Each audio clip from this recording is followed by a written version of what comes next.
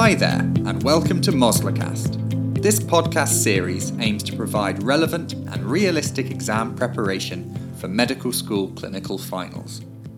The episode will feature a clinical scenario, followed by a 7-minute example history. Finally, as with the Mosler exam, there will be 6 minutes of discussion, with opportunities for you to pause the recording and test your knowledge. If you'd like a full guide on how to get the most out of these podcasts, check out our Mosler Guide track. These cases are based on real examinations and are written by doctors with experience of Moslers. Enjoy and best of luck. A 15-year-old girl has come to the GP with her father for a routine checkup of a chronic condition. Please take a history focusing on the impact of the condition on the patient's life. Hello, my name's Laura and I'm a final year medical student. Can I start by asking your names? I'm Alice and this is my dad. I'm Brian. Nice to meet you both. Alice, I understand you've come in for a checkup of a long-term medical condition. Is it alright if I ask you and your dad a few questions about it? Yeah, that's fine. Great. So remind me, how old are you, Alice? I'm 15. Okay, and you've had this condition for a long time? The problems with my chest, you mean? Yeah, I can't remember not having it. Okay, so it's a problem with your breathing, and you've had it your whole life then. Is that right, Brian? Yeah, well, she was diagnosed when she was about 4. Okay, so Alice, would you be able to tell me a bit more about your breathing problems? Well, I can't really remember not having problems with my breathing, so I don't know how it all started, but I do remember being in primary school and I just couldn't keep up with my mates playing in the playground and stuff because I'd get all wheezy and out of breath and that. So exercise affects your breathing? Yeah. Is there anything else that you've noticed that makes you wheezy apart from exercise? It always feels like it's worse in the winter when it's cold and wet, and it's worse when I'm at my grandparents' house because of the dog. Poor Whiskey. I really love that dog too. So there's a few things that make you wheezy then. Do you have any other symptoms apart from the wheeze? Nah, not really. Well, not now she doesn't, but she always used to get an awful cough at night when she was little. I see. And how long did that go on for? I'm not sure exactly, a long time though. She was always a bit chesty when she was young. Every winter she got a horrible cough and a wheezy chest. She grew out of it a bit, but that nighttime cough stuck around for ages, until she was started on that puffer that she takes twice a day. So you've got an inhaler then, Alice? Yeah, I've got 2. I've got one that I take on a morning and on a night, and then the blue one that I just take when I need to. And how often do you need to take the blue one? I use it more in the winter, like once or twice a day, or if I'm doing PE at school, then I'll need it. But most days I don't use it at all. So your breathing problems are fairly well controlled then, really? Yeah, probably. And you don't really get a cough at night or early in the mornings? Nah, not really. I do remember getting that more when I was little, but like Dad said, it's basically gone now. Especially since I started taking that inhaler in the morning and at night. You've mentioned that you used to get wheezy and out of breath doing PE and that you needed to use your inhaler when you exercise. Do you think it affects how much you can do when you're playing sports? Maybe. Like, it used to more when I was little. The teachers always used to make a right fuss in PE at school, like make me sit out of stuff in case I got out of breath, which is embarrassing because my mates used to take the mick that I couldn't do sports. Oh, I'm sorry to hear that. It must have been difficult for you. It was a pain, but it's not that much of a bother now. I take 2 puffs of my brown inhaler before I go to school, and if I know I've got PE or I'll be playing sports or something, I just make sure I've got my blue inhaler handy if I need it. I just leave it in my sports bag by the side of the field or sports hall or whatever. I don't want anything that can stop me playing sports. Oh, that's good. So you can take part in all the sports you like? Yeah. Is there anything other than playing sports that it affects at all? Not that much. Well, apart from being around dogs. Poor Whiskey. Oh, yes. You said your breathing gets worse at your grandparents' house because of the dog. Yeah. If we're around at the grandparents' house, we do try and keep the dog out of the room, but it's difficult because its hair gets everywhere. We have to be really careful, though. She had a really bad do with her chest once when we were there. Had to take her to A&E and everything. Have you been in hospital many times because of your chest? No, not really. That time I was in A&E for a couple hours and had the mask on and everything. I think I've been to A&E one other time. I've never been, properly in hospital, though. Well, you were when you were a kid, but you were too little to remember that properly.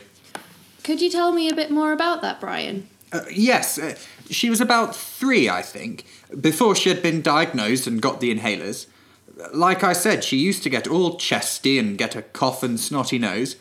We thought nothing of it. She was in nursery and the children always pick up some bug or other. But this one day she was really wheezy, worse than she'd ever been, and couldn't catch her breath. Did you have any ideas at the time about what it was? We had no idea. She'd never been that bad before. We were just terrified she was going to die. She looked awful. Oh, I'm sorry to hear that. It must have been awful for you and Alice's mum. Yes, we were in bits. Yes, we were in bits. She was in hospital for a few days. She had, nebs, is that it? A nebulizer? Yes, that's the one. She had one about every half hour the day we took her in, and we had to hold it to her face at night when she was asleep. She was all right in the end, though. We got the blue puffer and the spacer thing to take home with us for a couple of weeks, and then the GP saw her in the surgery and diagnosed her, and she got a prescription and regular checks and that after. And she's not had an episode that bad since? No, touch wood. Oh, that's good to hear. So, Alice, apart from your breathing, are you usually fit and well in yourself? Yeah? Any problems with hay fever or eczema? I don't, but Mum has, I think. Is that right, Dad? Yes, her mum gets awful hay fever come springtime. Yeah, and my little brother has eczema too. Do you have any allergies that you know of? Well, dog hair, like I said. Does that count? I just get wheezier with that. I don't get a rash or get itchy or anything. Other than that, nothing that I know of. And do you take any other regular medications apart from your inhaler? No. Anything over the counter? No, nothing. She'll maybe take a paracetamol if she's hurt herself, but very rarely. Okay.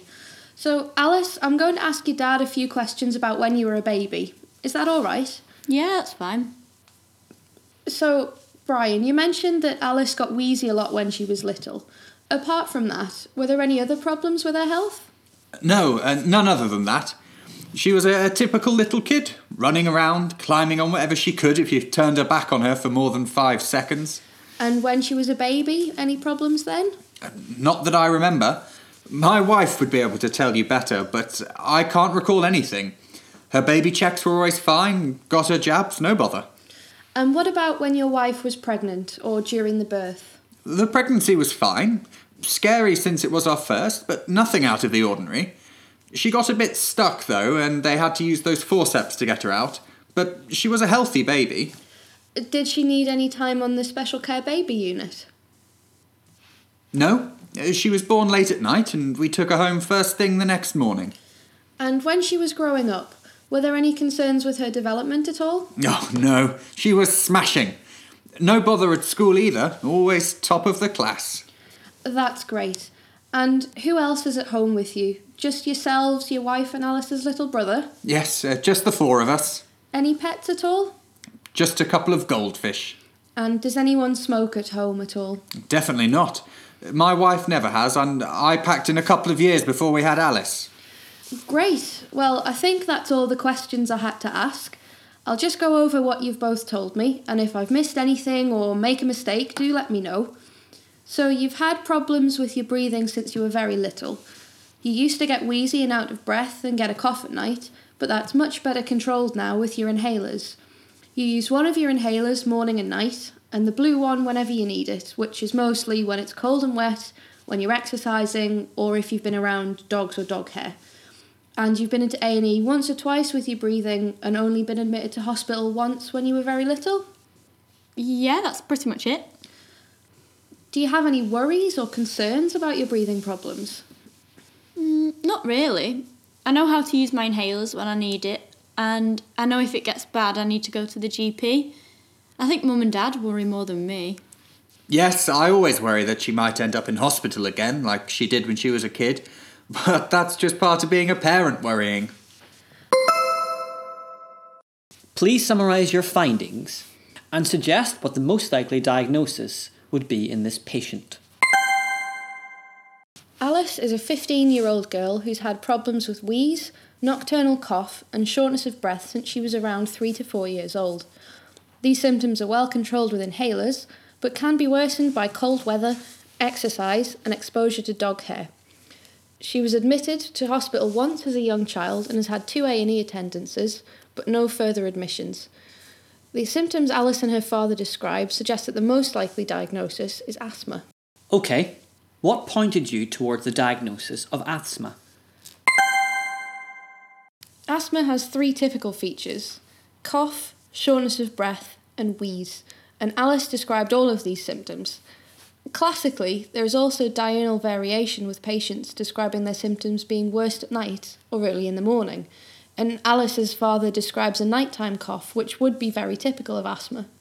Alice has also identified trigger factors for her symptoms, which are very common in asthma, such as cold weather, exercise and animal dander, in this case dog hair.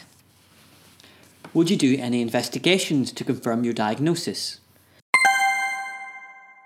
Asthma is often a clinical diagnosis, and patients are usually started on first-step treatment and reviewed after several months to see if symptoms have improved.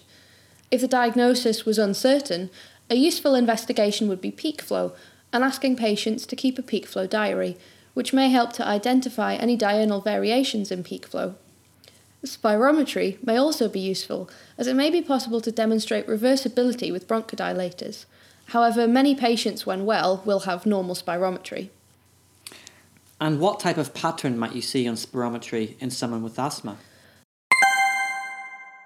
Asthma would give an obstructive picture due to narrowing of the airways from bronchospasm and inflammation.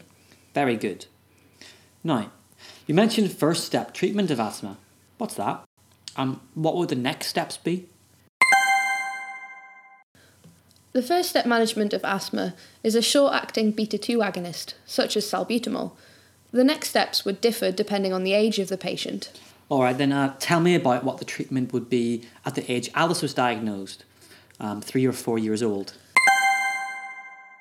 If symptom control was inadequate with just a short-acting beta-2 agonist, the next step would be to add in either an inhaled corticosteroid at a dose of around 200 to 400 micrograms a day, or a leukotriene receptor antagonist such as montelukast. If control is still inadequate and both of these are needed, then the patient should be referred from primary care to a specialist paediatrician for further management. And how would you manage an older child, say 5 years or above? The first 2 steps would be the same, short-acting beta-agonist and then inhaled corticosteroid. At step 3, you would add in a long-acting beta-2 agonist, such as salmeterol, and then consider montelukast or oral theophylline.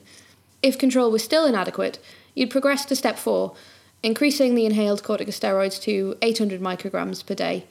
And step 5 would be oral steroids. At this point, specialist referral would be indicated. Asthma treatment should also be monitored regularly, moving up the steps to ensure adequate control, but also moving down where possible to get the best control with minimum pharmacological interventions. What would you be monitoring, or what would you ask about when reviewing a patient with asthma?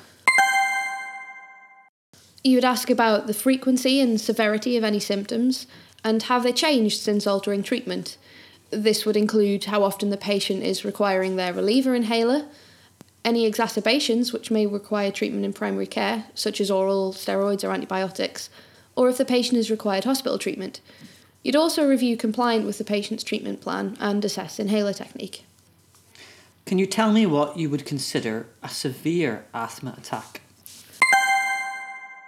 A severe asthma attack is characterised by either a peak flow of 30 to 50% of the patient's normal or predicted value, tachypnea, tachycardia, and inability to complete full sentences in one breath. In case of a life-threatening asthma exacerbation, the patient may have an altered level of consciousness, show signs of cyanosis, have poor respiratory effort, and a silent chest on auscultation. Their peak flow may also be less than 33% of predicted, and they may be hypoxic. How would you manage a patient with a severe asthma attack? Management would start with an ABCDE assessment, as with any acutely unwell patient, and starting with supplemental oxygen to maintain saturations above 94. The first step in treatment would be nebulized salbutamol and ipratropium. Salbutamol nebs can be given back-to-back if necessary, and ipratropium every 4 to 6 hours. Following this would be corticosteroids, oral prednisolone if tolerated, or if this is not possible, then IV hydrocortisone. If I was managing a patient who did not respond to these treatments, I'd ask them for senior help from the medical registrar and would consider informing the critical care team about this patient. The next steps would be IV magnesium sulfate, IV salbutamol, or an IV aminophylline infusion, but these wouldn't be initiated without senior support. Thank you very much. That'll be everything. Moslacast is created by Medisense.